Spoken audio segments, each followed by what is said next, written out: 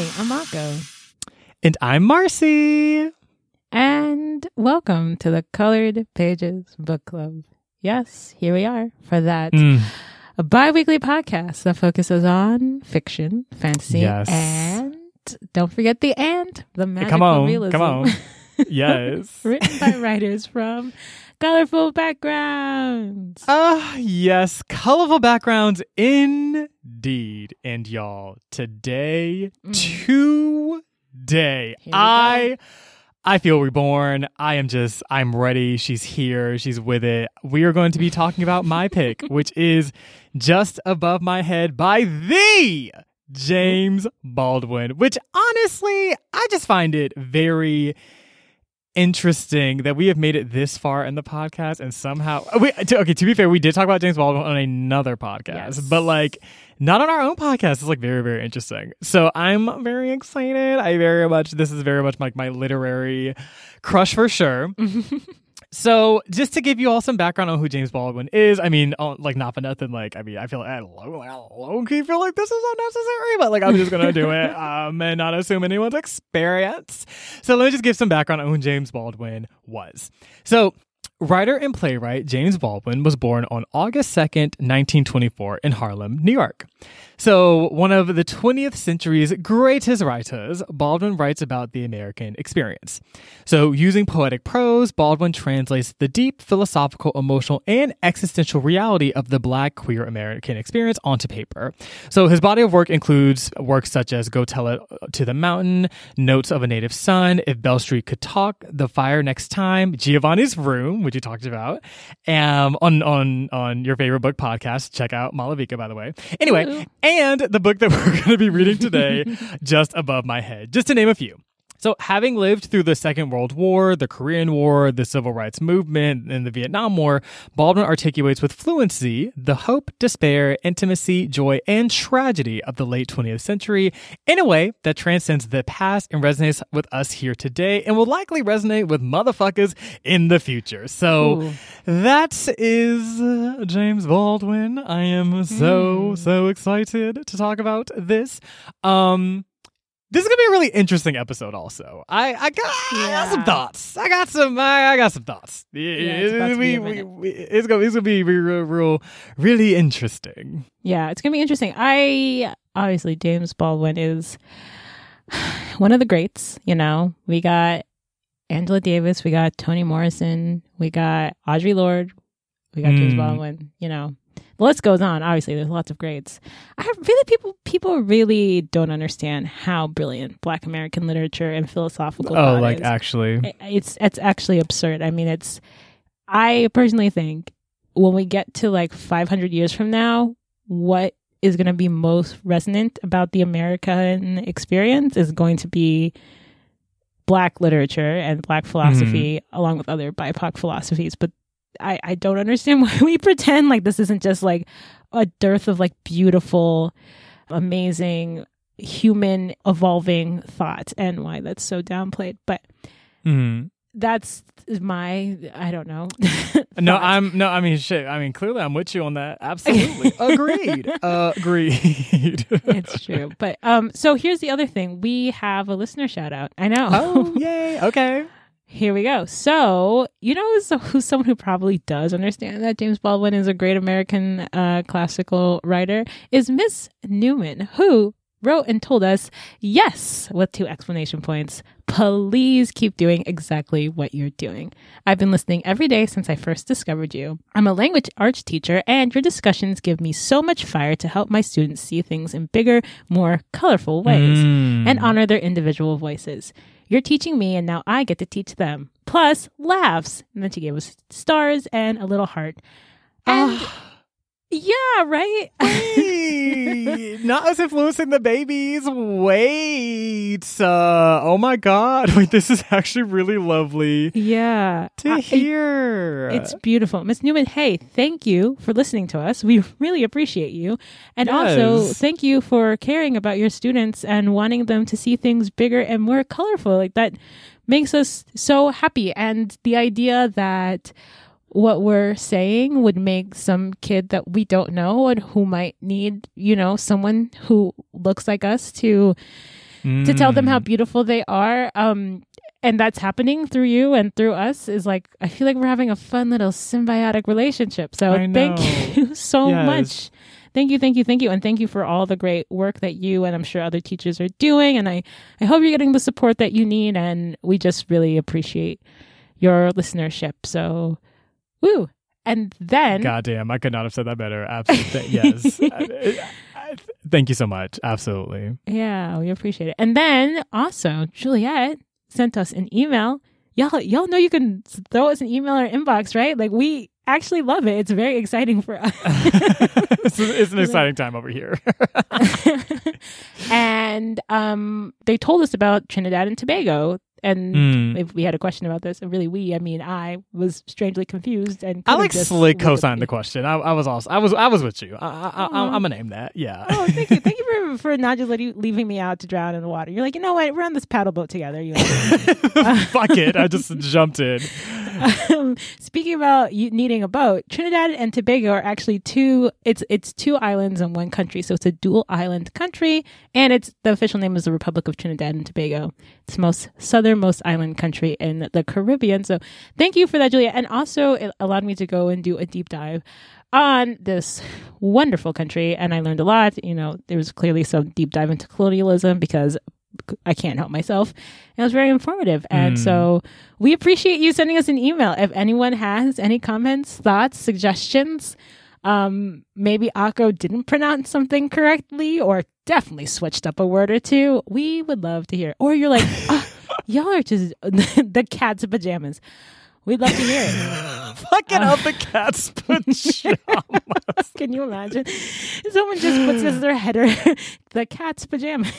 Honestly, we will change the goddamn show to the Cat's Pajamas podcast, and people will be like, "Your previous title actually made more sense." And we're like, "Yes, but it's on principle at this point. Like, if you leave us that comment, we'll do it.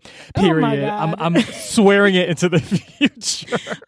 No, we are. But I'm dead. Okay. No, but absolutely. To Akko's point, absolutely just want to co-sign super quick. We very much really, really, really appreciate when folks do reach out to us with their questions, their thoughts. And these reviews are just really nice to hear, right? Because it's like, yes, like, I mean, certainly, I mean, we both love making the show, but it's also nice to see like the ways in which like people are interacting with it, like kind of how it's, and it doesn't always even have to be positive, right? But like, it's just, it's nice to hear how this resonates with people, right? And so we really want to thank, I mean, just anyone who's ever like left us a review, sent us an email, but also even just like thought of doing it or just like listened, period. Like, I don't know, I feel like I'm getting ahead of myself here, but like we just appreciate it truly because there is nothing forcing anybody to be, y'all all can leave. Like nobody has to be here. And like the fact that people are electing to listen is really, really lovely. So we just want to thank you.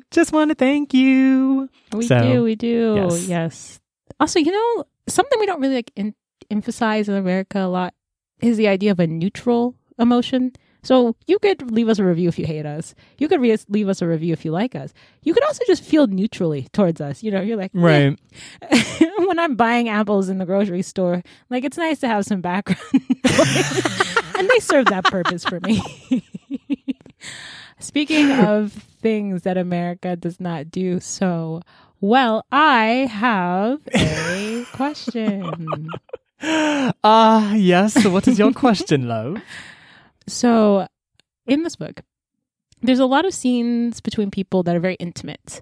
And I've actually noticed in a lot of older American novels, there's a lot of sort of accepted or unquestioned intimacy between people, various genders, without really much hesitation.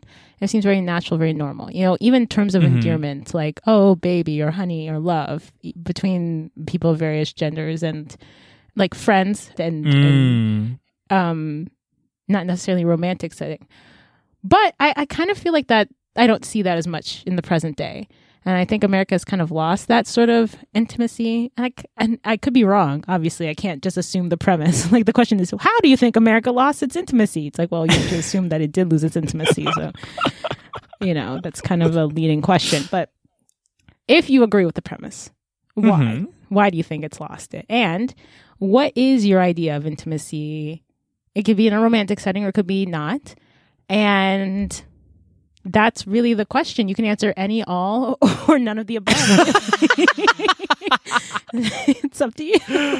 Oh my God. I love this soup of questions. So, okay. So as far as like on the if factor, I gotta agree with your friend. I gotta agree with you. Because I will say this, sometimes it's very interesting because I think especially as like as a queer person who grew up in the, 90s, early 2000s, like I feel like I recall growing up and kind of trying to find any sort of signal of like a queerness or like a queer energy. A lot of things being queer coded, but not explicitly queer. So I feel like I always kind of had an eye of like, what are the sort of physical indicators or the ways in which people are interacting, the words they're using, whatever that might signal a level of intimacy that might signal queerness.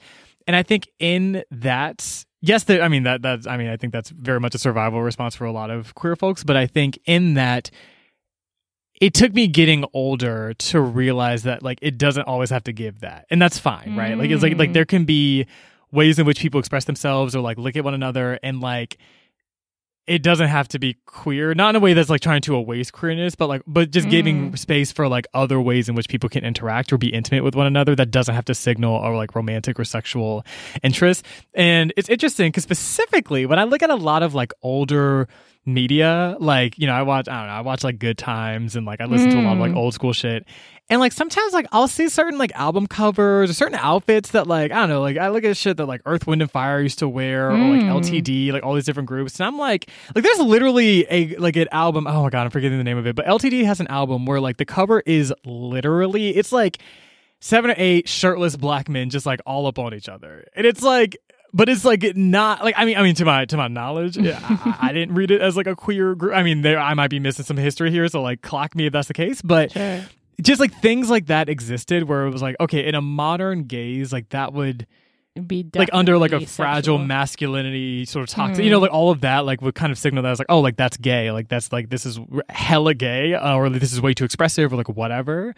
And I don't know, like I look at like a lot of the sort of the older ways in which people used to interact or like the ways in which they would express themselves, and I'm like, I don't know, like it kind of, I feel like in that there was, to your point, more permission to be intimate, without it having to mean all of the things, right? Or even allowing room for there to be complexity and nuance there, right? And so I guess as far as why,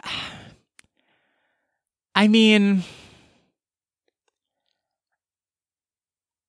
I guess like I'm trying to think like where would I even? I mean, I guess like I don't know. I feel like there's like with the U.S. specifically, I don't know. You look at like, I don't know, fucking Nixon, Reagan, like, the Bushes. Like I feel like there was kind of this like American conservativeness that sort of really started to I mean the Cold War, like so much shit, right? Where like the idea of what it meant to be American meant limitation, meant kind of hyper a reduction of freedom, of having to only exist in a very like rigid way, kind of very much the idea of like power, but at the cost of like so much, right? At the expense of love.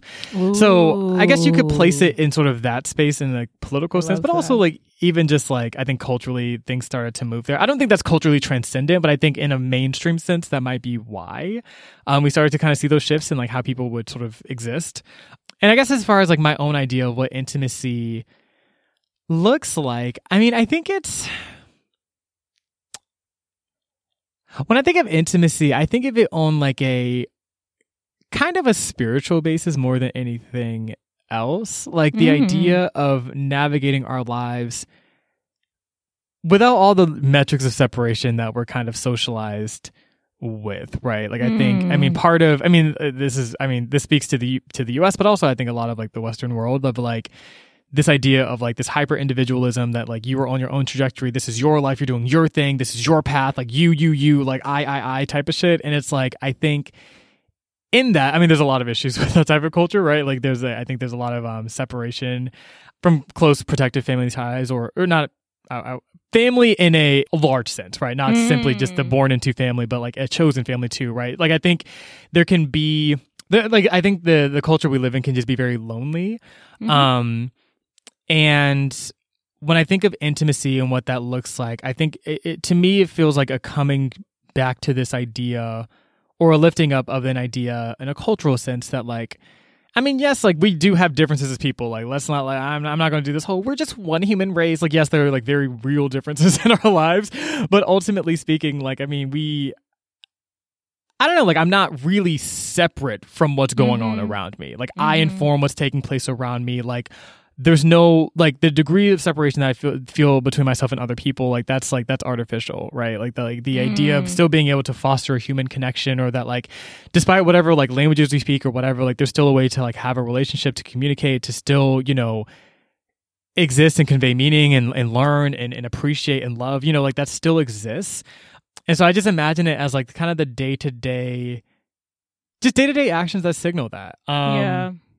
Like just kind of an openness of how you approach people, how we address one another, moving away from this idea that like there's a compulsory normalcy that we have to maintain, or a compulsory like positivity that may not exist, being able to just like kind of really just connect, and this does something exist, authentic, right? Already something actually authentic, right? And like in this, and I will say this does actually exist in both in communities that I've been a part of, but also just in general. But I think in a mainstream sense, like that's kind of what I'm positioning here. And when it comes to things like touch and stuff like that, like I know that people have a very, like, you know, varying relationships with the idea of touch. I'm not going to say like we should just live in a society where we're just like, I don't know, always kissing and hugging and doing all the things. Everybody touch each other. I know for myself, I appreciate things like that kind of physical touch. But like, even if that's not someone's tea, like, you know, you can like even still being able to convey that same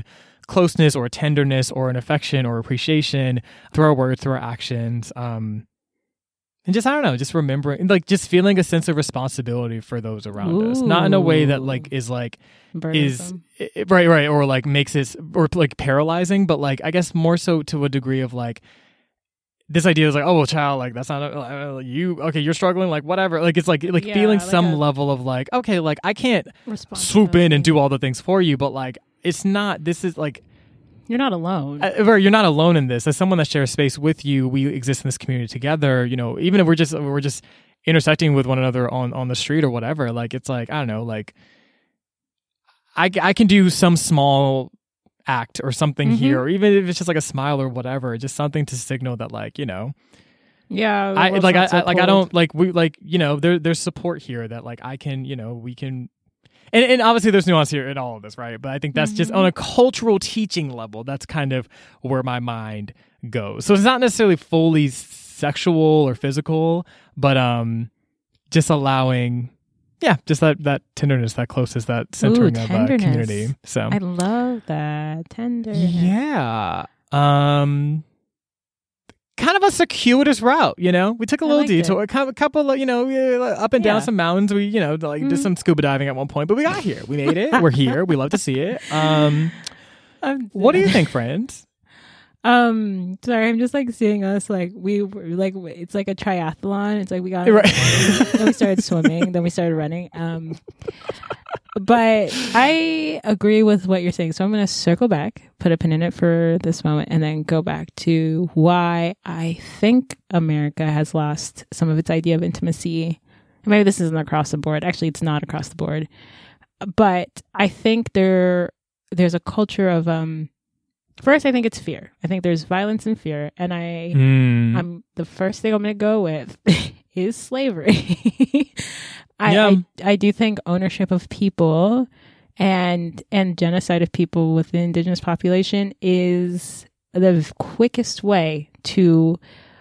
You cannot have violence and intimacy in the same place. It's not going to work.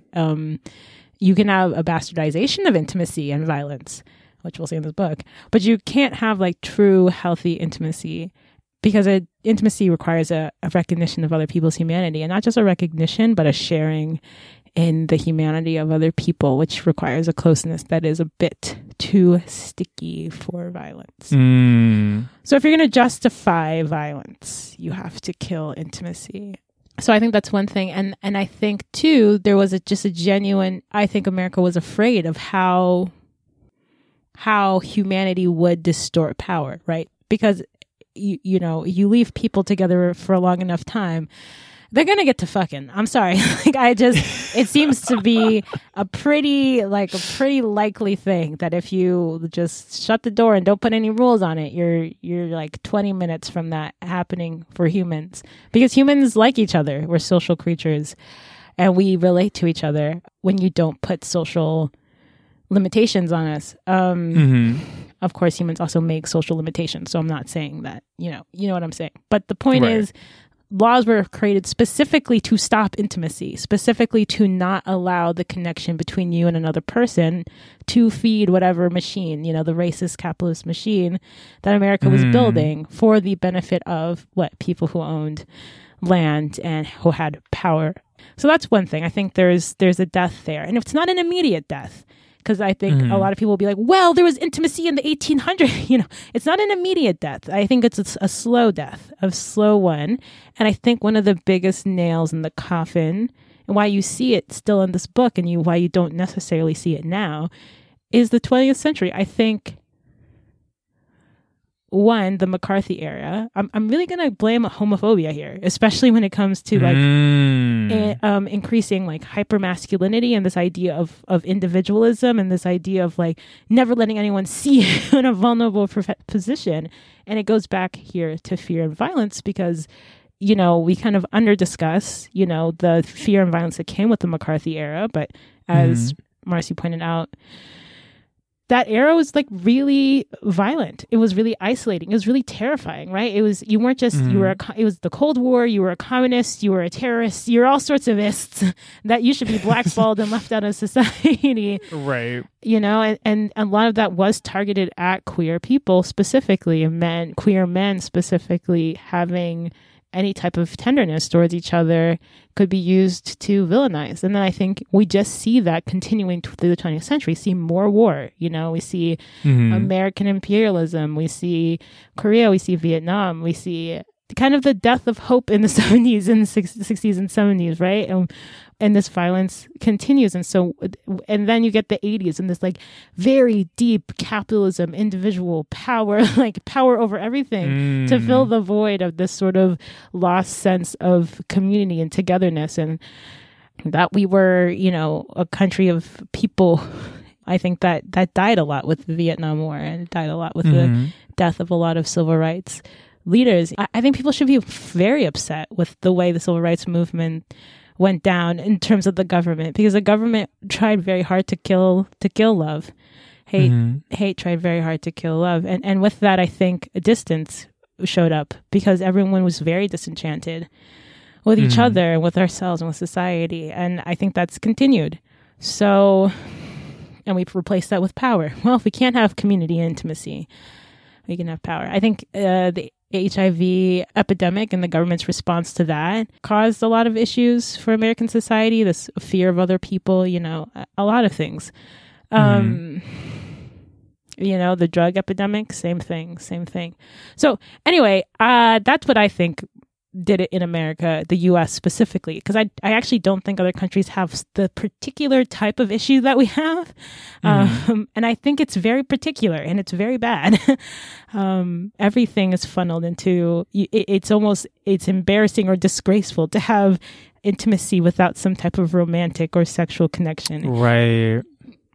Everything's so calculated, in that sense. Yeah. So that's worrisome to me. What is my idea of intimacy? Yeah, I had to kind of unlearn a lot of, I used to be quite terrified of, as a kid, I think I was less terrified. Then I became terrified. Then I had to remember that I'm not terrified.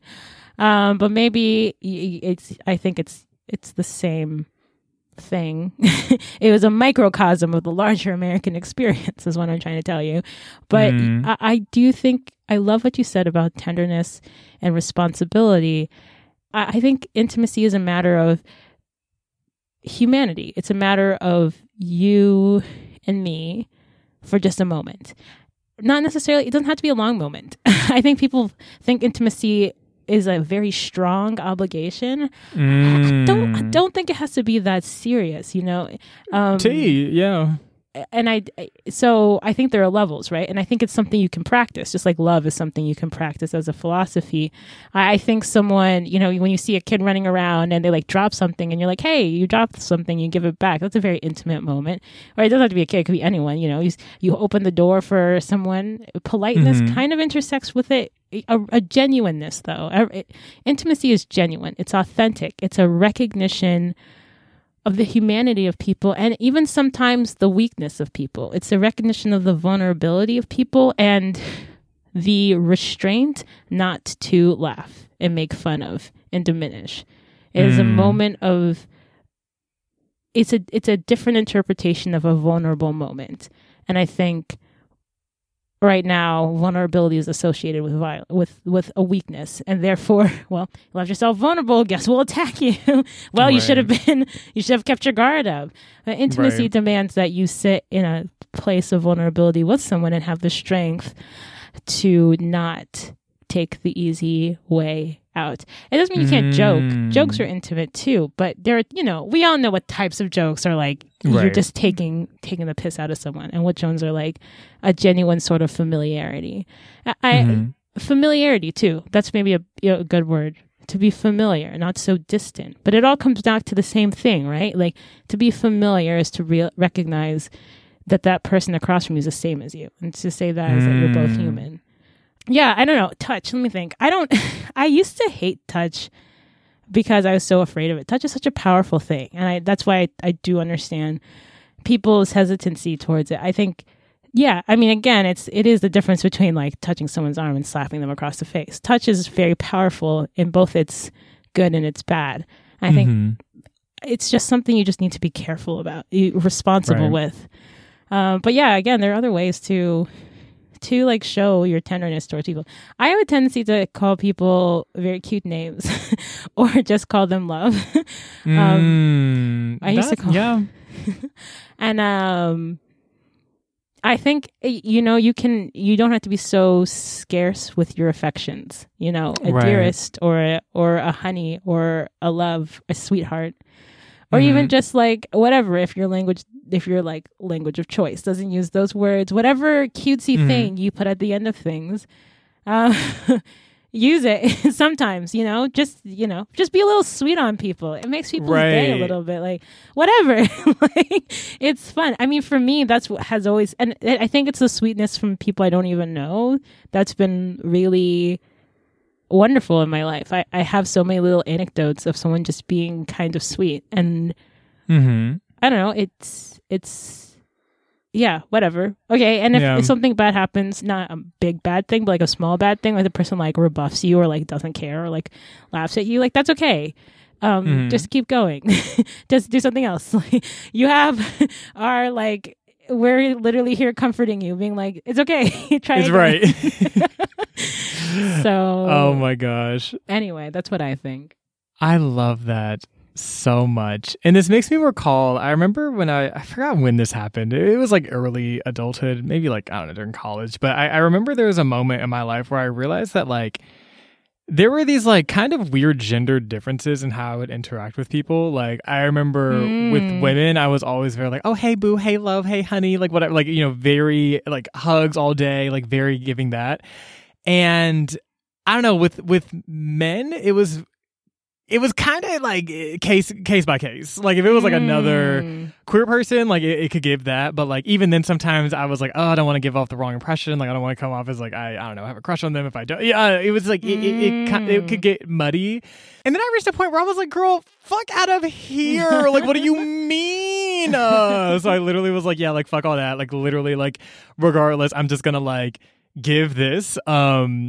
And to your point, it definitely it changes the game, and I'm like, it always is funny when I'm like, I don't know, like I don't know, I'm like interacting with like a cis het guy, and I'm like, I don't know, meeting for the first time or whatever, and I'm like, oh hey, like I go in for a hug, and they're like going in for a handshake, and then like sometimes if it's like really fucking weird, I'll be like, oh okay, girl, like you doing a lot. We ain't got to do all that, like like it's take it back. We can like listen, we can do a handshake if you are really pressed, but like but like sometimes like there'll be moments where like they're like kind of caught off guard but like you can tell they're kind of delighted. Not in even like a way that's like sexual, but it's like I'm like, oh, like this is like kind of nice. It was like a nice surprise. So even just moments like that where I'm like, oh, that's like kind of sweet. Like I'm like I don't know. It's just it was one of those moments where I was like, girl, queerness is potentiality. Remember that? Oh, girl? yes. The fuck? So Yes. Always. yeah, it was yeah, so saying what you said just now made me think of that. But yeah, absolutely. I love an affectionate language to call people, which to your point also took me time. I was not always like very affectionate with like my word choice, but it really does change the game. Like these subtle ways that we change our language. It really, I don't know. It really does something for sure. Yeah. So, and I was gonna say your point about it being gendered. Oh, so true.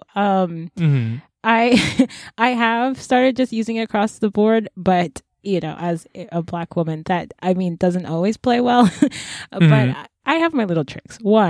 Another thing I do across the board, which I think most people love, is if you call them by their last name. Strangely, in America, calling someone by their last name is far more intimate than calling them by their first name. That's not true everywhere, but I like to do that because it gives people enough space to not feel like you're encroaching, but it also gives them a little bit of like familiarity that makes them feel a little warm. And you can see it on their face. It works well with men who are not necessarily used to someone just being on a regular basis, like kind of sweet to them. So, and I like what you said about the other thing I do. I just call people love across the board. If they kind of like look at me funny, I'm like, yeah, all right, I'll use your name next time. It's all right. Right. It's not that serious. But the other thing too is your comment about delight. Yeah, I'm a sucker for, this is why I think I charm and crack jokes. I'm a sucker for the moment someone sort of like gives this look where they're like a little amused. And that was what I was going to say. Intimacy, there's something about an indulgence. There's a little bit of indulgence in intimacy. And I don't think, not in a, like, I don't know if people like use the word indulgence a lot in a way that's like, not like in the capitalist, like everything has to be extreme. Indulge. Eat your ice cream. Have some more fun. Anyway, you know, like you're watching a commercial. Indulgence is always like splurge, buy a yacht, and you're like, couldn't we just do a small thing? Like, it had to be that. Anyway, but I do think in intimacy, there's a little bit of an indulgence where you're giving a little bit. And I think people get really scared of giving because they're afraid they don't have enough. But if you, it's a scarcity mindset. But if you indulge someone a little, like you find their thing a little charming, you like give them your attention for a little bit of time, like really give them your attention, and not in a manipulative way, and still respecting everyone's agency. I don't want anyone using this for crimes. Okay, don't go around charming people out of their money. But if you indulge people a little bit, I think you get their delight, and I think the delight. That's kind of the give and take of it. And if you're scared of scarcity, you know, you do get something back. It's quite fun, you know, to interact with people. People aren't always terrifying. I know that's what we've been taught about each other, but we're not always scary. No, that's real. All right. Well, we're going to take a break. But okay, so when we come back, complete tone change because the book's actually kind of serious. Yeah. So I guess we'll just put the trigger warning now so you can just skip the whole section if you don't want to listen to it. But yeah, it's child abuse, incest, sexual abuse, violence, sexism, some homophobia. I mean, granted, like racism, sexism, homophobia kind of run the gambit of books, but the child abuse in this one and the sexual abuse is very strong. Yeah. Almost to the point that I was like, can we read this book? But we already copped out of one book this year, so I guess we're just read all the others. And that's... Yep. Yeah. Other things happen too. However, there's that also very much want to thank you, Akko, for lifting that up, because absolutely that it is very salient. So, you know, we'll try to do like timestamps throughout this summary. But honestly, it might just run the whole gamut. So we'll see. But anyway, yes, let's take a break. And when we come back, we'll get into part 1 of Just Above My Head by James Baldwin. Woo!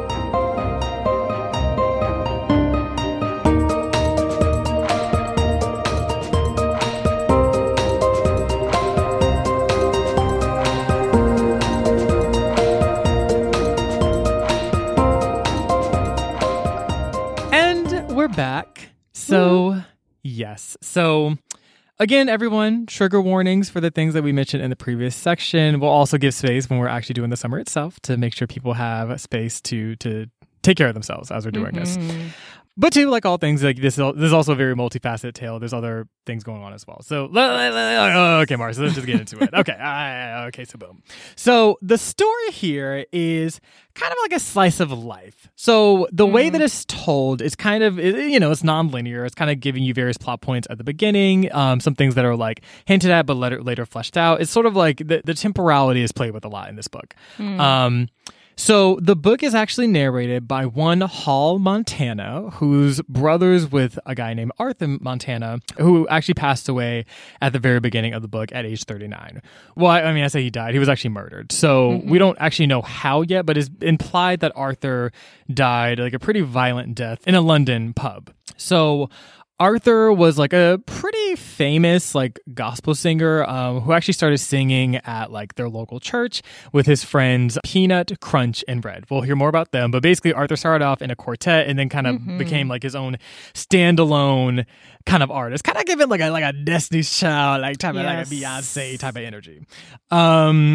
So, although Kelly did have some bops early on, and later listen, on. I mean, Kelly still got. I mean, listen, the people really sleeping on Kelly, but I mean, she really out here wearing it out. Anyway, what was it with Nelly? Oh my God, what was that song?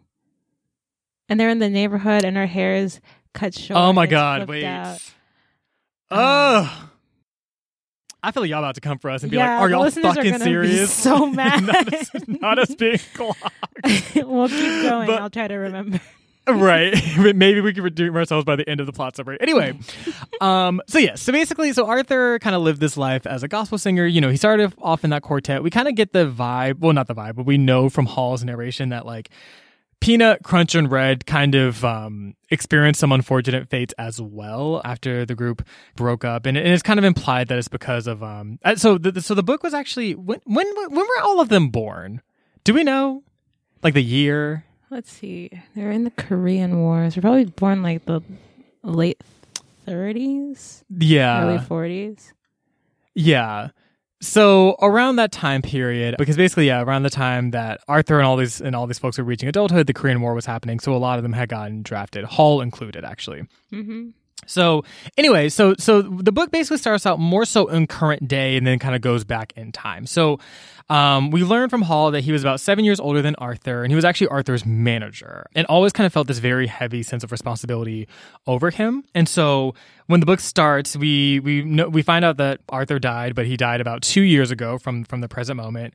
So we're seeing everything from Hall's point of view. So right now he's married to a woman named Ruth, who, not for nothing, is like, I don't know, she could be given more character development and like, I don't know, like a personality, like an agency, like that could be happening, but also isn't happening.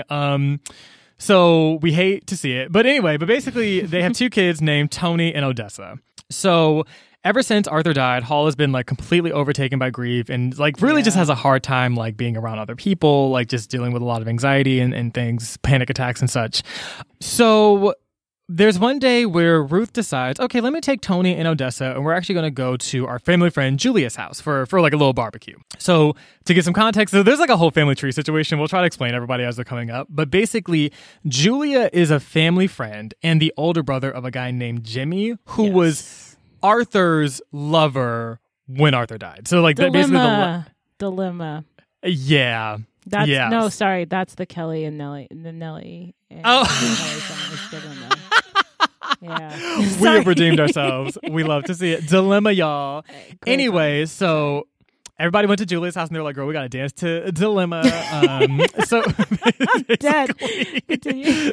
In like fucking 70. Right. Anyway, but yeah, so Julia is a family friend and then the older sister of Jimmy, who was Arthur's lover when Arthur died. So Hall at first doesn't want to go to Julia's house, but he's like, okay, girl, let me go, like whatever, like let me go listen to Dilemma. So he goes over to Julia's house and he talks to his son Tony, who like he has like a very strange relationship relationship with, I don't know. I'm still trying to I'm like, do you like Tony? Like, it's unclear. Does he like anyone?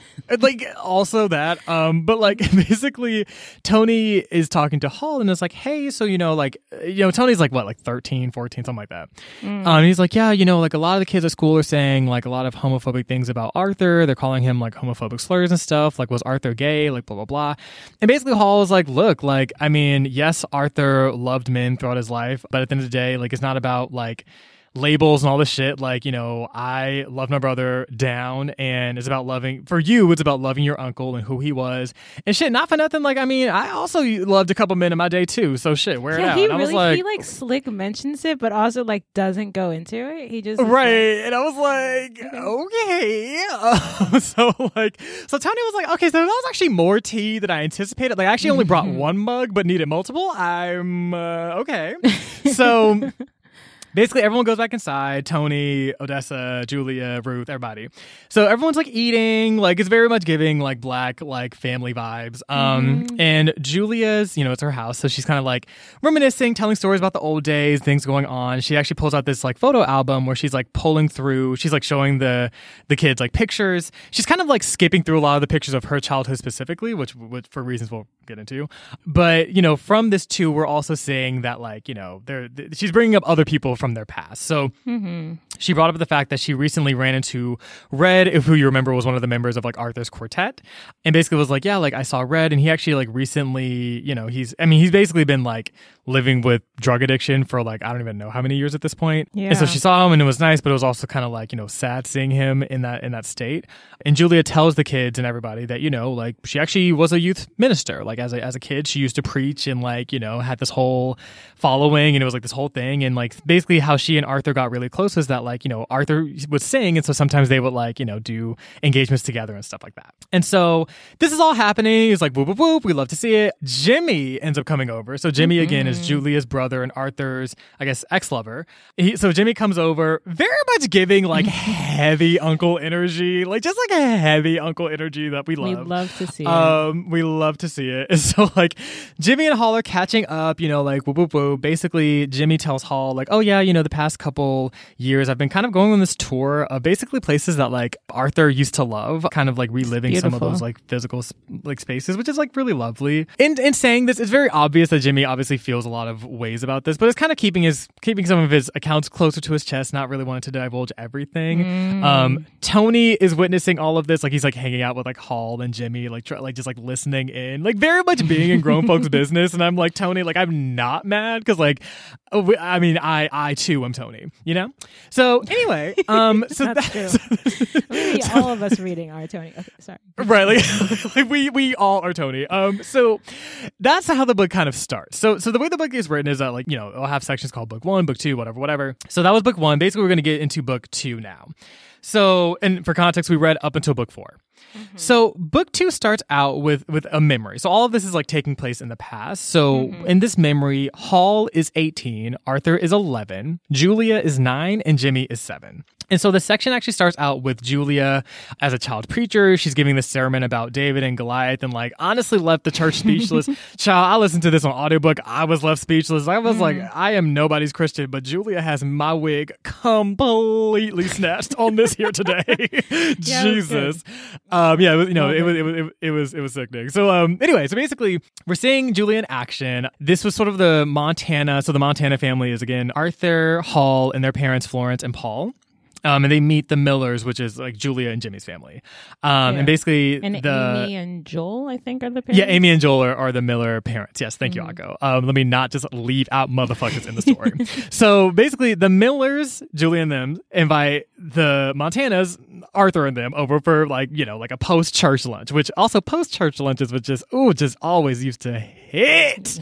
Anyway, so in this interaction, we see that there's a lot of family dynamics at play at the Miller household. So the main thing that we're kind of witnessing in their... I think they were at the Montana household because they leave in the end. You right?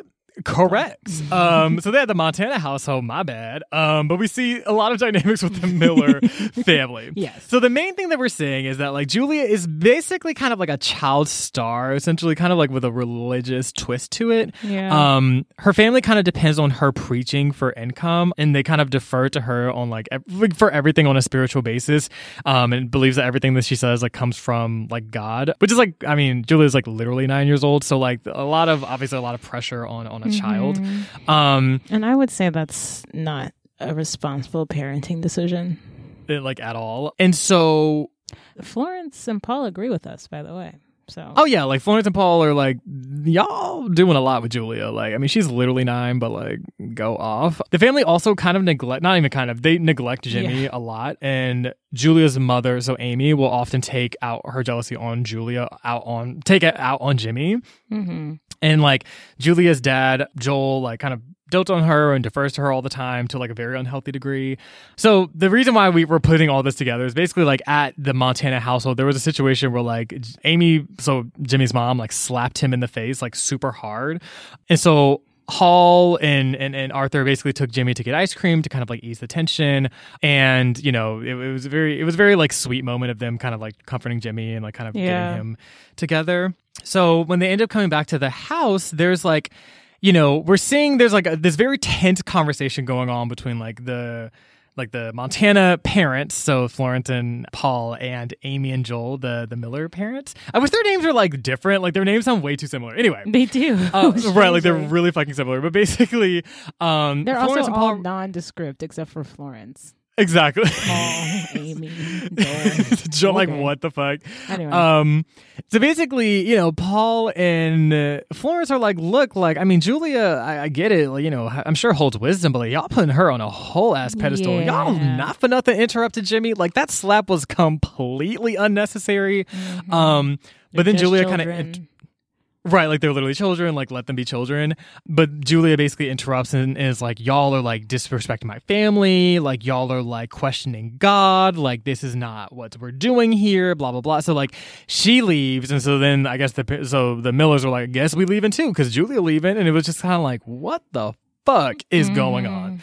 So basically, from all these dynamics, we know that neither Arthur nor Hall like Julia, honestly, at all at this point. Like they don't, I mean, it's kind of like okay, I have proximity to you, but I'm not really fucking with you for real. And then also too, we learn a little bit about like, you know, like the backstory of like Arthur's quartet. I'm not sure how relevant some of this is, so I'll skip through some of this. Yeah. Basically, we learn that Peanut lived with his grandmother who like hated black people. Crunch was like just dreadfully beautiful, like just too beautiful, I guess. And he just opened the door and it's like a godlike array.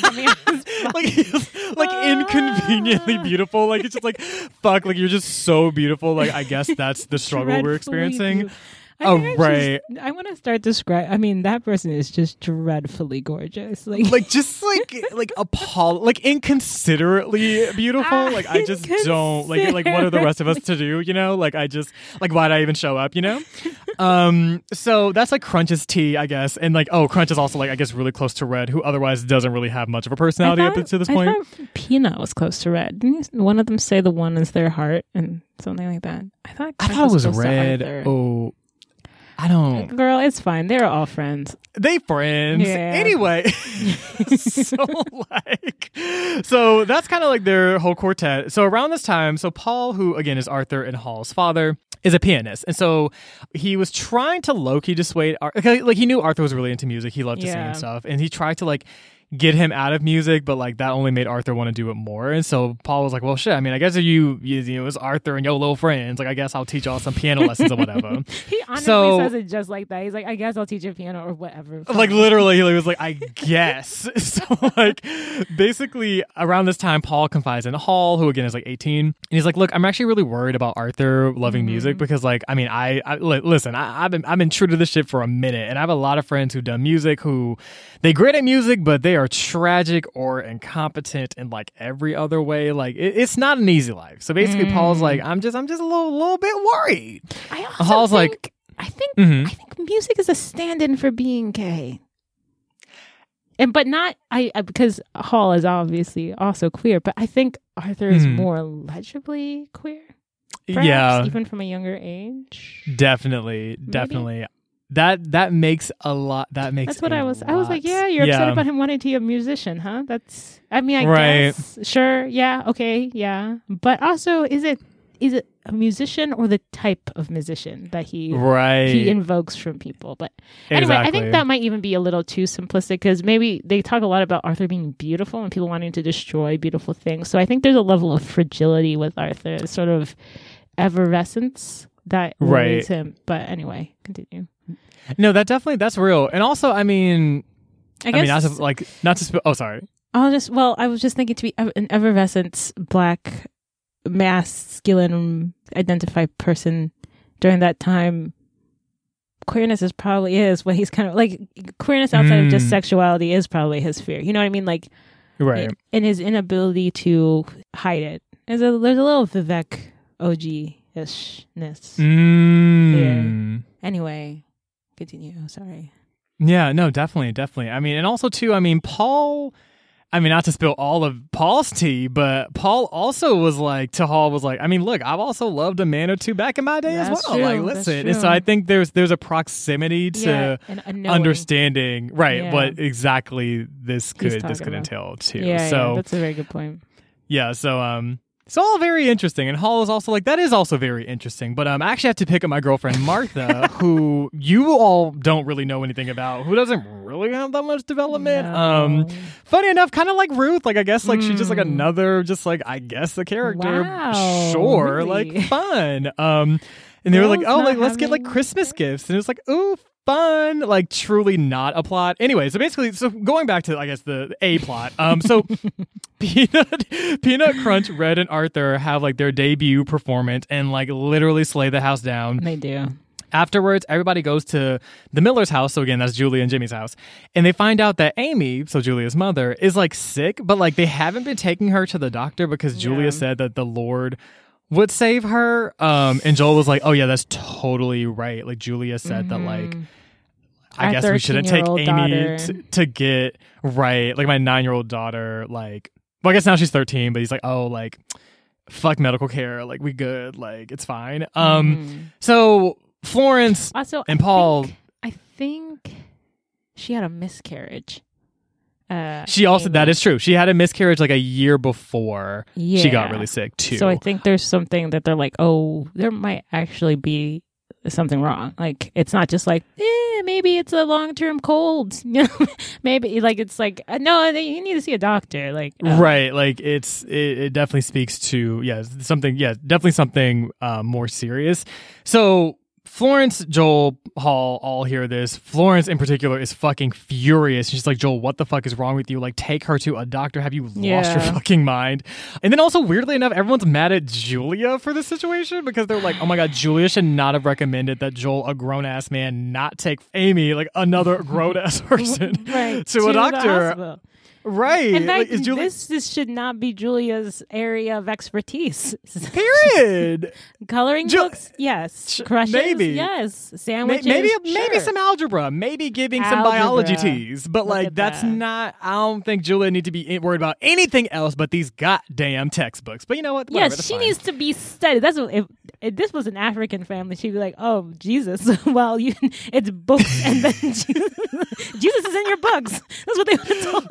You know what Jesus made? This textbook. You know how we can honor Jesus? You need to read this goddamn textbook. It's not wasting my time. What do you mean? You're a child. You're 13. Get the fuck out of here. Talk about I gotta preach on Sunday. Girl, take your ass to math class. Anyway. Continue. So I don't know who's parents. Right. So like, y'all clearly just got an insight of how I was raised, because like I don't know whose voice just came out of my mouth. That was literally some like, I don't know who that. Anyway, what are we talking about? Oh yeah, so basically during this like dramatic ass day, Joel, Hall, and Paul, oh my God, these fucking names, they all go to like this bar. Hall meets a man named Sydney who I mean, they just have like a very lovely interaction. It's like very clear that Hall has like a really big crush on Sydney, or like there's at least some like infatuation, some adoration here. Some tenderness, if you will. Yeah, there's a little something going on. So later on, Hall's like, oh, I guess I have to meet up with Martha, who I guess still we don't have time to like put development in. And like basically this book is really long. It's so long. It's like really long. And yet. Same thing with Grace of Kings. Like a lot of pages does not mean equal development of characters. Anyway, sorry. Continue. Right. so like Hall, Martha, and Sydney, who still has more development, all meet up at this bar, and like it's like very sweet, like whatever. We see that Martha and Hall. So they're like together, but like I don't know. I think there's kind of a disconnect a little bit in their relationship. I don't think they fully really understand one another or their priorities. Yeah. And I don't know, there's a lot of gendered, like, I don't know, like, what do women think? And I'm just like, I don't know, like, Martha's a person. I mean, also a woman, but a person. I don't know. I feel like these are things that can be communicated, discussed. Like, I don't know. I don't think women as a group is like a monolithic response to that. But especially something like, I don't know, thinking, which is like so, whatever. Hall could have done a little bit more work to figure out what Martha was thinking. Right. Talking about. But Martha, for context, we do know that she is a nurse at Harlem Hospital. And so this whole night with Sydney and all that, basically they end up through like all the, I don't know, whatever happens throughout the night. They end up meeting up with like Florence and Arthur, and Martha learns about Amy's situation. And so Florence is like, oh, you're a nurse. Perfect. Like maybe we can go see if we can like get Amy, like take her to the hospital, whatever. So the next day, Florence and Martha end up going to Joel's house. They're like, oh, look, like, is Amy here? Like, we just want to like, take her out, whatever. And basically Joel's like, oh, like, well, Julia took her to go like out somewhere. So like, guess you can't go with y'all. And they're like, and the whole scene was just like low-key kind of creepy and weird. So they were like, I'm gonna get the fuck out of here. Honestly, Joel is creepy and weird. Yeah, he's just like fucking weird. But switching back momentarily to Hall's having like a very emotional experience because like he's also being drafted soon into the Korean War. And so there's a moment where he like goes to the bar where Sydney works, and like he like bursts into tears and is like really vulnerable. And shortly thereafter, he's actually drafted into the war. He goes to Korea. And the next part is kind of told from Hall's perspective, but he's getting letters from Arthur. So we're kind of getting from Arthur's point of view, like a brief overview of like the events that were kind of taking place during Hall's absence, which I'll let Akko kind of hop in here. Ooh, fun. Okay, yes. So, yes, as Marcy pointed out, the second half of book 2 is told from Hall's perspective getting Arthur's letters. So even Hall admits that he doesn't entirely know everything that's going on. He just kind of has a brief overview, and it's all from Arthur's perspective. And they're also in letters sent across the ocean in the 1970s during a war. So there's not a lot you can put on the card. It's not like, and also to give more context, see footnote B, addendum 4. Subsection A, Roman numeral 6, right. Exactly. You got to pay for postage. So anyway, so Arthur tells Hall that he's on tour with Peanut Crunch and Red before they also get drafted. Arthur's actually too young to get drafted, so he stays behind. And we also hear that Arthur's been spending more time with Julia. We also hear that Julia's been spending more time with Crunch before he goes off to war. It's interesting that Arthur would think to mention that for reasons we'll get into, but seeing it from Hall's perspective, he doesn't know everything that's going on. So then Amy dies shortly after that. So that's Miss Miller, Julia's mom. But before she dies, she kind of... I think Amy was probably abusive to Julia most of her life, but she basically, on her deathbed, gives one final blow. She kind of blames everything on her. She's like, I knew you were a fake and a phony, and you're not with God. And you can hear a subtle kind of blaming her for her father's actions and their quote-unquote ungodly relationship, which, again, just so everyone can be reminded, Julia's 13 and not responsible for anything that's happening, and her mother should definitely be protecting her, and that's not happening. So basically, we are blaming the victim, the daughter, for the actions of adult people who are causing violence to her. Julia goes home shortly after and tells her dad that she doesn't want to be a preacher anymore. And he basically tells her that she's the breadwinner of the family and guilts her and says, you're going to leave us out in the cold. We're not going to have any money. How are we going to support the family? You don't mean it. And the creepy thing about Joel is he looks very presentable and very polite, but there's something very seedy and creepy and scary underneath the facade. Then he kind of blames her. He was like, you wanted to get your mom out of our lives. You wanted to get rid of her. This is what you wanted. and then he proceeds to sexually assault her and rape her. Later on, Julia gets pregnant from the rape, and I mean, I'm pretty sure it's her dad's kid. I don't think they say that just yet in part 1. And then her dad, Joel, beats her so badly that it causes the pregnancy to terminate early, which then the father gets jailed for, and Julia ends up going to her grandmother. So this is how Arthur explains it in the letters. This is what Hall sees. Right. Book 3, it's kind of like the letters in depth from actually Arthur's perspective. I did wonder, like, from a literary point of view, how this happened. Like, did Arthur like raise from the dead and tell the story? Like, because it's from Hall's perspective, but then it just switches to just Arthur telling it, kind of. Anyway, it doesn't matter that much. Like, I'm not gonna go in on the like literary devices used, but. All right, that's some levity. Here we go. So book 3 gives more details of Arthur and his friends' musical tour of the South. And it's Crunch, Peanut, Red, and their manager, Webster, who, like, Webster? Sure. Anyway, and they... Who the fuck? Fine. Like... I like how I'm fine with Crunch and Peanut, but I'm like, Webster. Webster is a fine name, everyone. Webster is fine. Anyway, names aren't real. They're just social constructs. So then they visit Nashville, Atlanta, DC, New Orleans, to name a few places. You know, they're whatever. They're singing churches. They're whatever. They're singing, making money. Actually, they're not making that much money, to be honest with you. But the book describes kind of the different... this part is more about the feeling. So Baldwin is kind of explaining the feeling, the affect of being in the South. And it's using kind of this tour as a conduit, you know. So you take these boys who are raised in New York and you bring them down to the South. And just like for context, like Baldwin's around like the peak Jim Crow, peak, you know, lynchings and violence in the South. And so he describes really effectively this unsettling sense of dread that the boys feel, which is, you know, the dread is real. But the tour is going well. The singing, that part's great. It's sickening. Yes. Oh yeah, that's a wonderful. It's just when you step outside, you know, that's the rough. It's everything else. Anyway, so one day they're in a church eating, and Arthur ends up talking to this one woman, and woman is a strong word, a teenager, and it's a dark conversation. She basically is like, look, you are young and beautiful, so you should be careful because they kill beautiful young boys out here just like for shits and giggles on a Saturday. And you're like, wow, America really needs to sit with its past, because the 20th century apparently was just like a horror film that we just all pretend didn't happen. Anyway, so Arthur feels that dread, obviously, and so he's really worried about Crunch, who went off with some girl to drive in a Cadillac or something. I can't really remember. It's a side plot. And so he's kind of worried. He's like looking for Crunch. I don't know. I guess he's not that worried, though, because they ends up just, him and that girl end up just like fucking somewhere and like going about their business.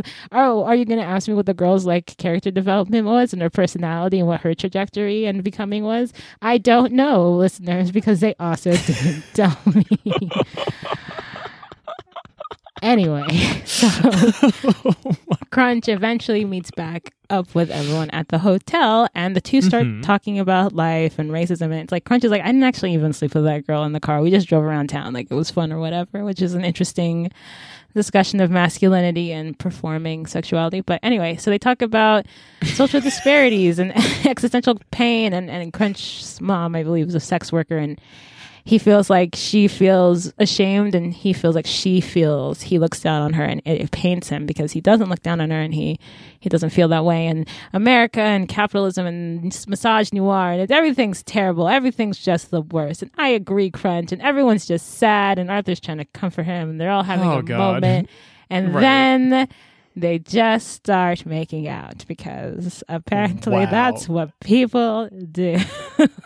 Which, you know, maybe it's just been a cliche for time immemorial. Honestly, I'm at the point where I'm like, maybe I'm wrong. Yeah, this keeps maybe happening. I'm not doing it right. Right. Like, maybe, I don't know. No, maybe this is literally, yeah. Anyway, so they start making out or whatever, and they kind of confirm it's actually a very cute, very intimate scene. It's very adorably written. Adorably is not even doing it justice. It's beautifully written and very descriptive and raw and honest.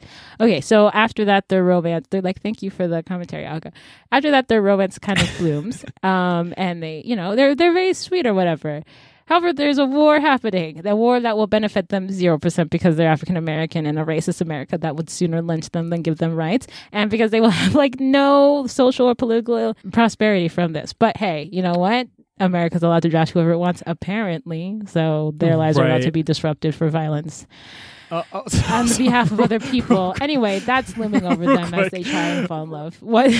Real quick. So I guess so ages, I think Crunch is what, like 19? Yeah. I think. And Arthur's, I think, 15 16, in this. yeah. 15, 16, I think. Yeah, something like that. Okay. He might, Crunch is, yeah, that's correct. That's accurate. And then I think Peanuts and Red are about 17 maybe at this point. 17, 18. Anyway, Peanut, speaking of Fred and Peanut, they kind of catch on to their energy or whatever. I don't know if they know that they like each other. Maybe they do know. I don't know. They start calling them Romeo and Loverbirds. And then like Webster, their manager, oh my God. There's like irrelevant. I'm going to throw up. Yeah. But Webster's like, oh, are you guys, he kind of like questions them at first. You're like, oh no, is this going to be like a homophobia thing? He's going to, you know. But then he's like, well, it's worse than that, I guess, because he's like propositions them for sex. And they're like Arthur and Crunch. Literally, yeah, like Arthur's a fucking minor. And okay, yeah, whatever. He's supposed to be taking care of them. And Crunch is like, no. So maybe we don't mention this again, and maybe you just pay us and let us go. Yeah, so that happened. So Arthur and Crunch hang out in D.C. for a while. They kind of want like a last intimate moment before they have to head back to New York, where like reality kind of sets back in. Then, speaking of heading back to New York, they do get back to New York. And while there, Crunch runs into Julia. And she seems very different from what he remembers. She's really skinny. She doesn't preach anymore. He was kind of expecting her sort of, you know, over the top, like, and like, exaltations that she typically would have. But and God! And it's like, well, I mean, you haven't seen Julia in forever. I don't think she would immediately hop into all of that. Apparently she used to. I mean, again, she was a child. She's still a child. She's only like 14 when he comes back, which makes the rest of this just so worrisome. Anyway, so Crunch and Arthur meet up with her at her house because Florence is worried. Really, Florence is the only one concerned, and that's probably why Florence gets a gold star. Anyway, and she's like, can you just go see Julia for a while and say something to her? And they get there, and they're like, Joel is still... Like Crunch and Arthur get there? Yes, Crunch and Arthur get to the Miller's place, and Joel is well-dressed and polite, but again, creepy. There's just an underlying creep happening. Mm-hmm. She's like, well, wait right here. I'll go get Julia. So, you know, she comes down. They start talking about what happened. It's just very clear that something is wrong, and she's lonely and sad and needs support. And she's like, I just want to go find my brother Jimmy, who's down in New Orleans with my grandmother. That's really my only goal right now, which I don't know. I think that's poor writing again. I'm sure she has other goals. Maybe this is a stand-in for what she actually wants, which is to get out of this. And that's just a more, tangible goal in her head. But it could also be male-centric writing that doesn't understand that women have other goals that might not include taking care of a man. Anyway, Crunch ends up meeting with her a couple of days later, and she hints at the sexual abuse. She doesn't hint. She really just tells him about the sexual abuse and makes him swear not to tell. And then she's like, and again, this is all Crunch's fault. I'm really kind of annoyed by everyone's behavior here, but... No, literally. She's like, can I sleep with you? Can I sleep with you to make that not feel like the most salient thing in my life? I just want someone who isn't abusing me to touch me. And Crunch decides that that's a good idea. Crunch is 20. Shouldn't have done that. Terrible idea. I just want to point out that no one's watching out for Julia. Not Crunch, not her father, not her mother, not Arthur. Maybe Florence. Florence is really the only one. Again, 2 gold stars. So they go over to Arthur's house. Fucking God. And Florence is like, Julia, you're staying with me. And she's like, Crunch, you and Arthur go do a thing. I don't care. Have fun. Don't stay out late. So they're like, okay, we know when the plot has changed and we can take our sidestep out to the left. Right. So they go downtown to Crunch's kind of apartment, which is kind of in this, I don't know, seedy. I don't want to say seedy, but they describe it as seedy. So whatever. It's a seedy part of town. It's the apartment's not that great. Everyone's judgmental. Everything's judgmental, and it's whatever.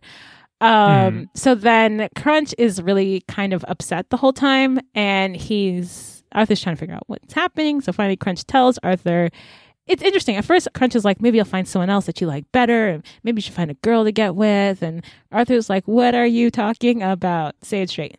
And Crunch is like, I slept with Julia. And Arthur's like, oh, that's really terrifying and awful because Julia is actually 14 and a minor. And I think she's in a dire emotional state with her father. And so that's really, I feel like that's a violation of her personal space, her boundaries, and her vulnerabilities. No, that's actually not what Arthur's mad about. Arthur's actually just mad that Crunch is cheating on him, which I mean, fair, I suppose. But, you know, on the grand scheme of things, maybe there is something a little bit more important to the story, but it's fine. But then Arthur's like, well, Arthur does point out, it's like, didn't you just say Julia's a kid? So why would you sleep with her if you thought she was a kid? Or do you think I'm a kid? Are we all kids? Who's a kid? What's adulthood? What's growing up? Anyway, everyone's confused. Oh, God.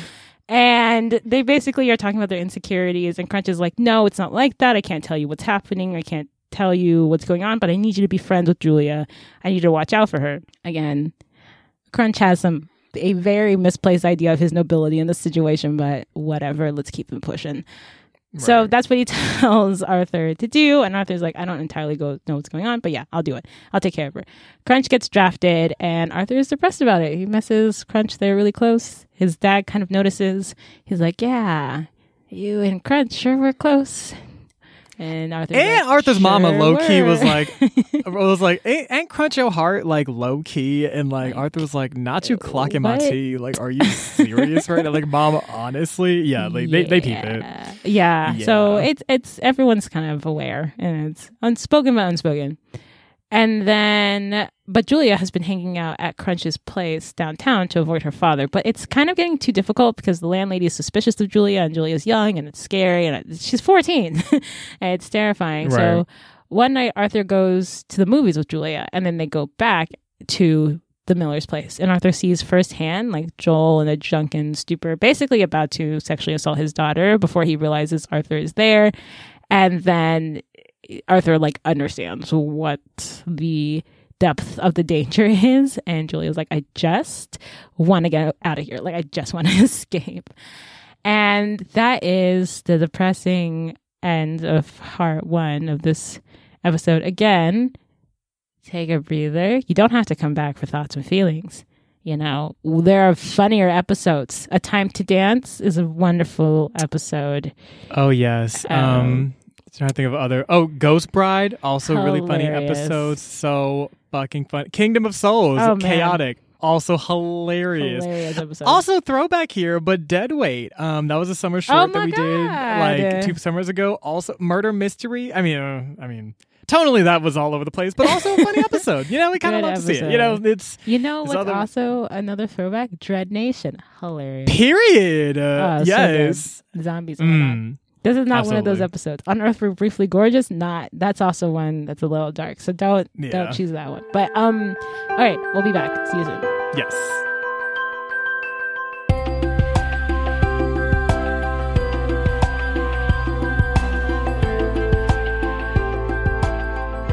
And we're back. Woo. So, yes, everyone.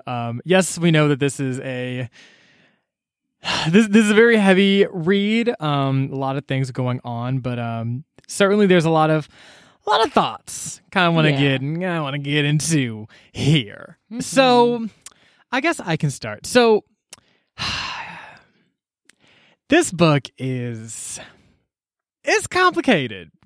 I'm very torn with this book. Not gonna lie to y'all, I'm very torn. There are a lot of elements of this book that I really, really love. I think, for instance, it's written by James Baldwin. Clearly the writing is sickening. Like, I think it just kind of goes without saying that the writing is fucking phenomenal. To Akko's question at the beginning of the episode, I love how affectionate the interactions are. Mm-hmm. I just love the descriptions of people like holding hands, kissing, again, not even romantically, but just like being just showing these physical signs of intimacy with one another, and that kind of transcending any sort of like, I don't know, heteronormative like rules or whatever, like just people being able to just exist.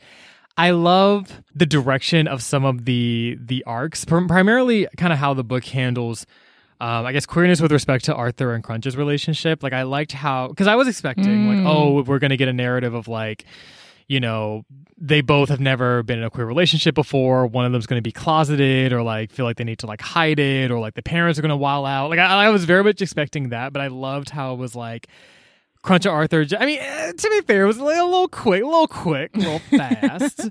But it was never a question of like, oh, should we be together, or like, should we do this? It was like, oh, like I fucks with you, you fucks with me, wear it out. Like we here, like we're good. And like I liked this sort of the tacit acceptance of their relationship. And I also liked how it kind of showed, and this is something we've talked about before, but like it kind of showcases that acceptance doesn't have to look white, right? And so like the ways in which like their families responded, I mean, in some ways it's a spoken like, oh, like crunches your heart, like whatever, but like other moments it's like they just know, but it's like we cool, like it's whatever. It's so serious. I kind of like that piece. But then and same. also it's kind of nice to see it before the 21st century, because I think there's a misconception that Black people haven't dealt with queerness, as if any group of people could not deal with queerness, and that they're only like someone else has a more progressive take on it. But James Baldwin is like literally antithetical to that whole hypothesis. If anyone would just read James Baldwin, they'd be quickly dissuaded of that notion, but it still persists. So I liked that, and it's first of all, if there are two things that get erased, it's Black culture as a culture, like that has a way of doing things, and queerness as something that existed before the 21st century, which is also false. And I think James Baldwin's writing this, with what's his name? Hall talking to his son, and Paul talking to Hall, you see a continuity of queer Black love. Right. That's not really demonized or looked down upon. Again, so that's just a history that has always existed that we can't pretend isn't real. So that's all. No, absolutely. And I'm so glad you said that, because there is it's not to take away from like homophobia that did exist during this time, and especially when he's talking about the McCarthy era and stuff, that certainly does happen. And like I think there are moments where Arthur, I mean, they have directly, but also people, they do things very quietly. And sorry, I interrupted.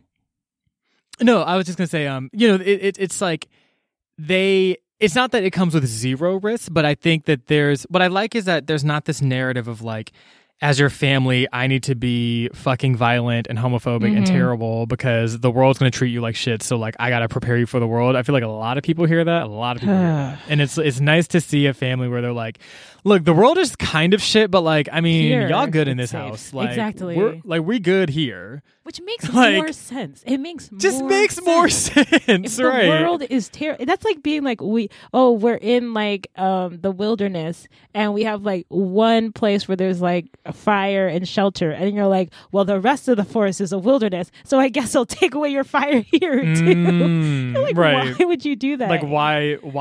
Who wins exactly? So okay, so you traumatized me earlier. Great, thanks. Like, who wins? There should be somewhere where people can rest, right? Definitely. Your home by definition should be that. Anyway, that's actually, that's, and no one really gets, well, Arthur gets that, but Julia doesn't, right? Home is very much not where she rests. Anyway, continue. Right. Exactly. And so I do like that. And I feel like the depiction of Black masculinity here is like, I'm like, it does read a lot more affectionate, a lot more just like, kind of men being expressive, a lot of men crying and like holding on to each other and like shit like that. So like things like that, cute. We love that. We love to see it. I will say too, it's interesting because this book was published in 1979. So this is like right before the AIDS epidemic of the 80s and onward. So it's interesting kind of reading this in a pre-HIV AIDS time period. Really good point. And how that kind of informs like the way it's written and like the narratives there. So it also to me, it does kind of illuminate a moment of queer history of like, okay, what did it mean to explore like relationships and pleasure like without a fear queer sex being so deeply pathologized to the way that it is right now. So it's just, so pieces like that I find really, really, I think TLDR, I think the book handles queerness actually very well. Oh, with a nuance that is brilliant. Yes, and there's some nuances there that I do want to talk about, but I do think it handles that well. Mm-hmm. I guess I mean it specifically in like, and not hierarchying like one type of queerness, like like the masculine one being better, and you know what I mean. Like that sometimes happens, but it does. There's a lot more nuance in what queerness means as opposed to assigning roles per se. Exactly, was brilliant. But sorry. Absolutely. No, absolutely. And I also, just one thing, I love too that this is just queer relationships between Black men, which is wild how rare that shit is to find. I feel like every time, or at least in mainstream media, it feels like whenever there's not even just Black men, I think just men of color. I feel like a lot of the media depictions, it tends to be like there's always a white guy somewhere involved in the narrative, where it's like, or even just like, I mean, sometimes you'll find like interracial relationships, but like I feel like it's very hard to find an intraracial like Black queer, like two Black queer men specifically, like in a relationship exploring. Like I find that it is very difficult to find, and so even just seeing that laid out is also just really, really nice to see. Yeah.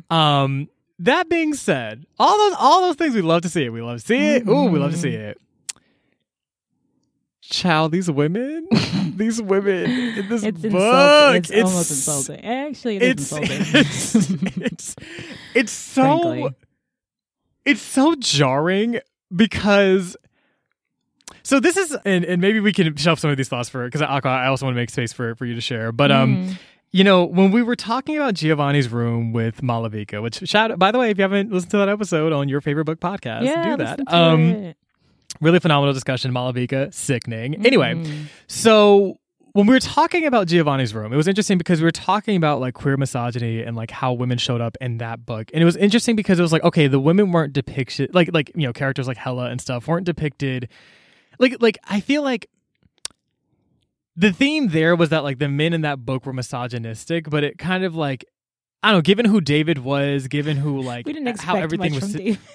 Right, like I think maybe that was it. Like you just didn't expect shit. Like you was like, okay, like everyone here like kind of sucks, like, or like at least has like their demons where it's like, okay, this type of cultural bias or oppression is not made acceptable. Like I'm not gonna say that, but like it's like given who the characters were, like it is like, you know what it is? It doesn't feel like the author is co-signing their behavior. You're like, oh, this is what they would do because they're misogynistic men who don't understand Hela. And you're like, oh yeah, I get what he's writing on. In this book, I start to see that James Baldwin, the author, does not entirely understand women. And maybe by understand, I more like mean sexism is a lack of imagination. Sexism is every ism is a lack of imagination, but it's an inability to conceptualize a group of people with the same agency and depth that you conceptualize yourself, and you see them more as fixtures in someone else's narrative. And this book doesn't do that. Baldwin is better than most, but not without fault. And the faults are pretty glaring in this one. Sorry, I cut you off. No, I mean, literally, that's. I mean, period. That's kind of where my head was. Like, I think you named it so beautifully. That's exactly it, right? Like, it feels like with Giovanni's Room, okay, this feels consistent with the characters. In this book, it's like, okay, this just feels like I don't know, some awareness gaps of the author. I hate Julia's arc. It is honestly, it's just I just get more and more upset about it the more I think about it. Like I'm laughing because I'm like, oh my God, I like hate, like just, like it's just one of those things where it's like, deeply God unfair. damn, like what? Like it's just, it's so like, what you said during the plot summary just like really like landed, like as far as like, I just feel like no one's really checking for her. Like no, like I'm like, does no one, is anyone looking out for this girl? Is anybody like, hey, like, I mean, and especially, I mean, shit, if nothing else, like, I mean, Julia is among the youngest, I mean, the second youngest in this cohort, right? Of like Arthur there's and so much care. Like it's very clear the violence that's happening to Jimmy and the need to protect him and take him out to ice cream and console him. And yet no one seems, I mean, Florence and Paul do see it, but no one seems that aware or that concerned about the violence, the very cold violence that is happening to Julia for such a long time. Right. And I think, one part of abuse is the action. The sexual abuse is the action itself is abusive and traumatizing. And the second layer of that abuse is the atmosphere, the affect of the household that she lives in, between her mother's jealousy, which is an abuse in of itself, and her father's emotional manipulation and over-reliance, and quite frankly, her parents' immaturity, even before we get to the sexual abuse. There's absolutely no reason your 9-year-old should be the breadwinner, quote unquote, in your family to the detriment of themselves and the manipulation of their, spiritual beliefs.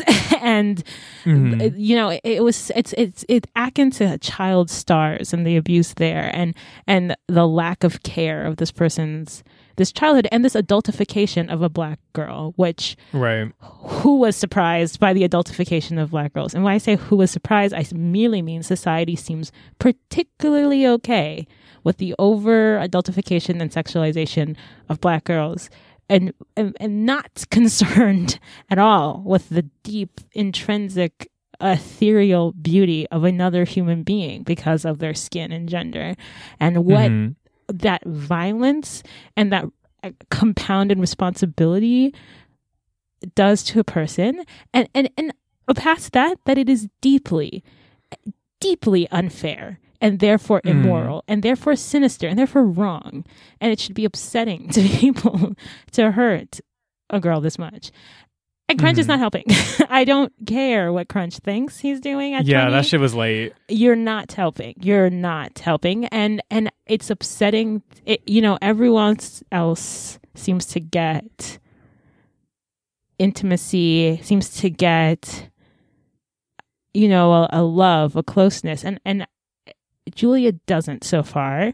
And the way Hall talks about her in the future, I don't think she, at least from Hall or the other characters, I don't think she really gets it later. And again, not to go back to the Bingo Love where I talked about that man who was talking about how the main character in the story just wanted her brother to be okay. But I was reading this, I was like, is this another story where people are just going to assume the only thing that Julia wants is to take care of Jimmy? That's all she wants. That's it. The girl with a poetic ability so brilliant that at 9 she could stop a church sermon. All that girl wants is to make sure Jimmy is okay. I mean, really, yo, Jimmy, who fucking hates Julia, by the way, who hates her, literally is openly antagonistic towards her, and who, out of the two of them, is the one who's safe. He's in New Orleans with his grandmother, not being abused and not having to deal with this. And yet she has to think about someone else's becoming. And it's so frustrating to me. And, he does the same thing with Ruth. I'm not even going to get into it because I was kind of annoyed with Ruth's description. He does the same thing with Martha. And I think that there is a space for men to become more aware of their intimacy and their vulnerabilities and still be just deeply sexist. And that's probably how it's been for so long, right? Yes. Yes. It's really frustrating. I do think some parts that he writes about Julia are very impressively insightful. And it's almost, I feel like the only times he kind of can write her more clearly is when he sees this kind of queerness in Julia. Sort of, there's a point where he describes her as having a boyish charm. And I can see that in Julia, a very charming, I also kind of have been described as having kind of a boyish charm at times. So I kind of get what he's writing there. It's not necessarily a queerification of Julia in her sexuality in particular, but rather like her disposition and her way of emoting. But those are the only times where I feel like James really kind of digs in deep. With Julia, I mean, she gets that and no one else really. My irritation is that, and it's the same irritation I had with Vivek. I just have it across the board. Women are not just fixtures in other people's becoming. They're not just like nothings. We're not just nothings. I feel like I'm disassociating. But girls are people. We have feelings, we have thoughts, and we have aspirations, and those need to be taken into consideration. And so I feel like there's not enough depth to the violence that is done to Julia. And I feel like there's not enough understanding of the existential effect. And I'm a little irritated too. I'm kind of glad we talked. I'm not ecstatic to talk about sexual abuse, obviously, but I do feel like sexual abuse happens a lot in society. Like, I think more than people really want to talk about it. It's like a pretty large issue across genders and across races and social classes. And your childhood becomes altered. And again, it's not just the act, it's also the situation that you live in that can cause certain amounts of PTSD and the feeling of being trapped, which Arthur and Hall and them don't have, right? There's a certain freedom that they have that Julia doesn't, which makes it so much worse. But my point is, no one is thinking about the effect on this person's growing up, their childhood, and their becoming because of this behavior. Like, you've basically just taken this time from this person. You've adultified her at 9. And for people who've gone through that, you have to grow up differently. There's a frustration in growing up narratives because they don't address what happens if your childhood becomes altered by like someone else's bad behavior. I don't think James Baldwin really examines that. Why not? I don't know. Why put this in if you're not going to examine it? I don't know. Whatever, your choice. I didn't write the book. But I do want to say that if this is I wish someone would talk about it with a little bit more. I guess if you read I Know Why the Caged Bird Sings, maybe you'll probably get a better view of it. Anyway, if you got this far and you have dealt with this stuff, by the way, just also, this is going to sound random, but it's not your fault. I know I'm a stranger on the internet and you don't know me, but it's not your fault. It's really not. And you will be okay. And it's not your fault. Okay? You're lovely and you're valuable and nothing that's happened to you changes that at all. So, all right. We can move on before I blow my lid. I'm so moderately pissed. But anyway. Yeah. Let me talk about things I liked, maybe. Maybe. Yes. Obviously, it's beautifully written. It's James Baldwin. What do you want me to say? It's poetic. I mean, his descriptions of things, tactile. He's very tactile. And I don't think he shies away from the nitty-grittiness of humanness. I just mean like the smell of people, the feel of people, the touch of people. He describes that all. It does feel very On Earth We're Briefly Gorgeous-esque. Where he really... And so when the description is beautiful, it's beautiful. And when the description is something very human, very, not that humans aren't beautiful, very tactile. Yeah, I'm trying, I guess gross is what I'm trying to go for. It's still beautifully written. How do you say gross without saying gross? Tactile. Anyway, and it makes sense because the funk movement is happening now. And the funk movement wasn't just like music, which is also great, but it was also this reclamation of the disgust and the vitriol, because whiteness tries to uglify the black body, and so I can see little tenements of the funk philosophy in here. Okay. Yeah. Okay. I know, it's cool. It's cool. That's why he uses the word funky a couple of times, which he didn't really use in Giovanni's Room. But what was I gonna say? Even though he's talking about the same like kind of concept in there. What else was I gonna say? Yeah, I think that there's a and he, you know what James Baldwin does so brilliantly? If you really want to understand how racism feels, just read James Baldwin. Like he just describes the atmosphere of racism. James Baldwin understands racism so well that he's like dissected it. And in his dissection of it makes it, its bigness goes away. You completely understand what it is. It doesn't make it any less frightening, but it becomes understandable, legible, not understandable like I understand where you're coming from, but legible. I'm like, yeah, that's the word I wanted to put to that icky feeling that I couldn't quite place my finger on. And I think that's very relieving for anyone who's experienced that type of cognitive dissonance. So I that's been a great service to us. And if you were white and wanted to understand racism and the dread of it and the perpetuation of it in America and the sheer horror that you've caused other people to feel, maybe you could read this and understand it, or you could shy away from it and we could all not deal with our problems. and censor books in schools and pretend that's a good idea. What, Marcy? What was your thought?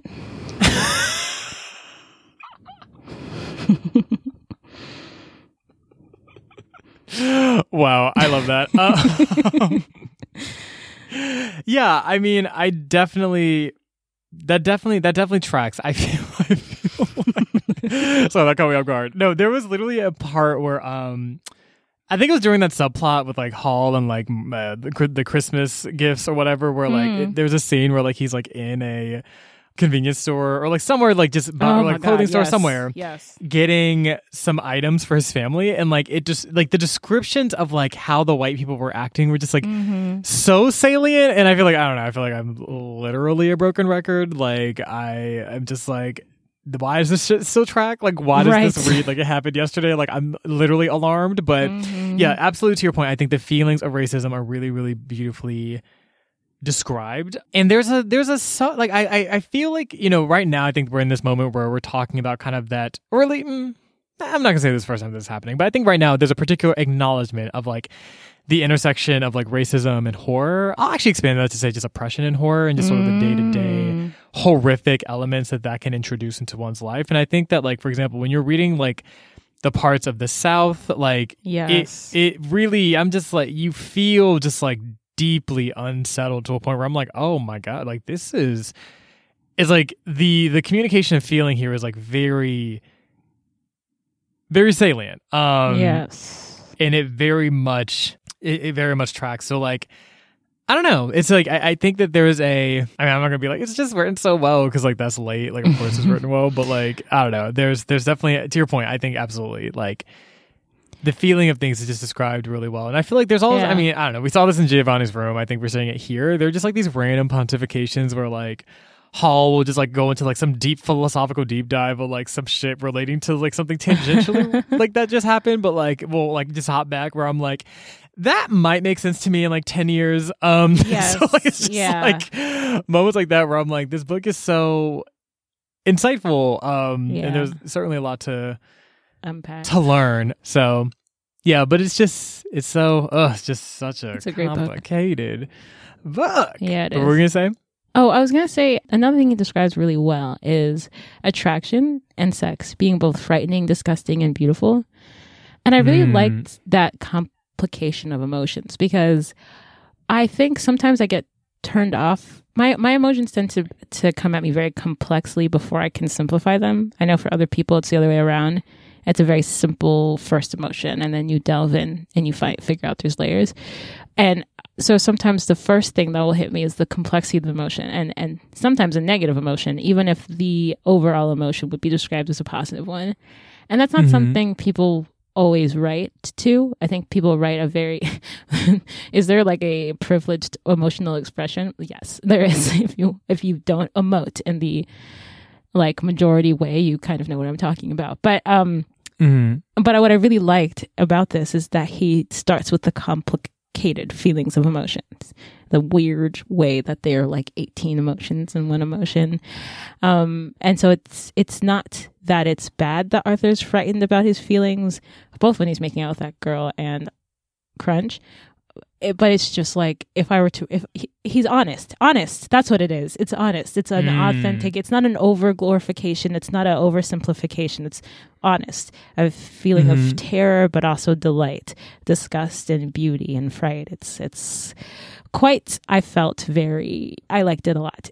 And then, Arthur asked these questions that I also have where he's like, is this my life? Is this who I am now? Is this me? And this sort of like jutting in and out of being in reality and out of it and being like, wait, this is how people said life is. Is this who I am? What does it mean to be this person?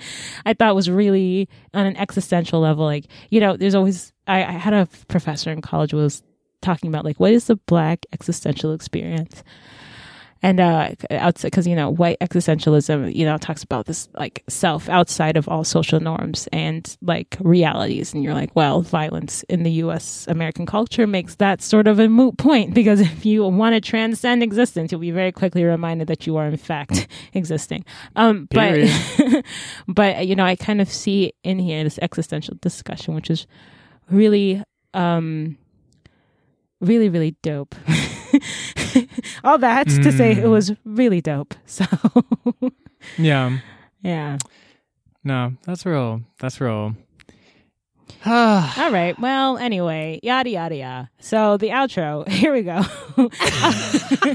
I will say before we lazily transition to our outro, one thing I did want to say just about the queerness really quickly that I thought was interesting was that something that and I'm curious how this will pan out in part 2. So that's kind of why I was like, should I say this? I'll just say it. We'll see how part 2 handles this. Yeah, sure. But it was interesting because I found that like queerness and queer attraction was very like ubiquitous. Like it felt like damn near. Oh, I mean, to be fair, I mean the men in question. I don't really see like the women being described with a similar sexual fluidity, but you know, of a lot of the men described in the book, there is kind of this idea of like, oh, like back in the day when I was younger, you know, I used to like fuck around with a man or two or whatever. It's an age thing. And it kind of positions it like queerness as being like inherently like young or like immature or like something about it just not being fully developed. And a part of me kind of makes me think of like, kind of like when Crunch was talking to Arthur and he was like, you need to grow up and like blah, blah. Like I was like, is this subtext of saying that like if he only has an attraction to Crunch and like people like Crunch that in itself communicate? I don't know. Like I was kind of curious. I think you've made a very good point. Yeah. So that piece was really interesting. And it kind of made me think of like the zeitgeist of the time where I'm like, is the idea that like, kind of in the way that like right now there's this idea of like, oh, like, you know, it's a phase, like blah blah blah, like you'll grow out of it. I'm like, were some of those inklings kind of rooted in that time? Totally. Or like, I guess like to what extent is this like how old is this narrative? Basically, is kind of like it's quite old. A question that came up to me. Yeah. I you know, and I don't think queerness was so divorced from like status, and by status I don't just mean like wealth. I mean like like station in life, like your age and your like socio-political power and how you present, and you know what I mean? And I mean, if you even just like go back to Roman times, right? Like, and also not to get back to sexism, but yeah, I think the idea that like men could have lovers of any type and kind because like you're a man, you get to have everything. And if you're a powerful man, I mean, really, who's gonna, you know, sexuality is a matter of power, and who you can have whatever you want if you're strong enough. It's not really a matter of, you know, I think there's and you see it here, and I think this is where the sexism towards women, why it's so strong, is because women are a matter of status. Like the sexual relationships are necessary. That's the break, right? The break is like, this isn't a matter of status. This isn't a matter of youth. This isn't a matter of childishness. This is a matter of genuine affection, of love, and that's what makes it radical. Whereas in a lot of times it would be power. Now is that same radical love extended to women in this novel? Hilarious. If you think that our interpretation is a lie, you know, let's just cut it off. Let's just hang it up. You could tell us on Twitter at The Colored Pages, or Instagram at These Colored Pages, or hey, we just said people email us sometimes, so you could also email us at thesecoloredpages@gmail.com, or we have a website. That's right, website, thesecoloredpages.com. Woo. Yes. And if this show brought you any love, light, delight, yes, please leave us some love wherever you're listening to this podcast. Could be Apple Podcasts, could be Spotify, could be TuneIn, Stitcher,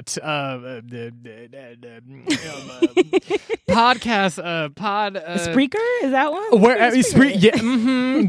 Yes. Listen to Aqua, y'all. So the podcast. Anyway, so leave us a comment, rating, review wherever you're listening to this podcast. Truly wherever the fuck at this point, because we don't know. And you know, if you enjoyed this episode and you were like, you know what, there's someone in my life that just really needs these like kind of like deep explorations of like what, you know, queerness could look like back in the day between like black men and like all the things, but also like being, I don't know, like a very complex narrative that lists a lot of thoughts too. Send this, whatever value you gain from this episode, send this to someone in your life that you deeply care about, someone you think might benefit from this, and then from there, give them I don't know. Give them a warning though. Maybe. Yeah, give him a warning. And, because of that same, warning, like maybe don't throw your phone into like a river or like into traffic or like whatever the fuck I usually say. Like maybe just like actually text them back and just like answer follow-up questions. Like I think that would be a more responsible way of handling that interaction.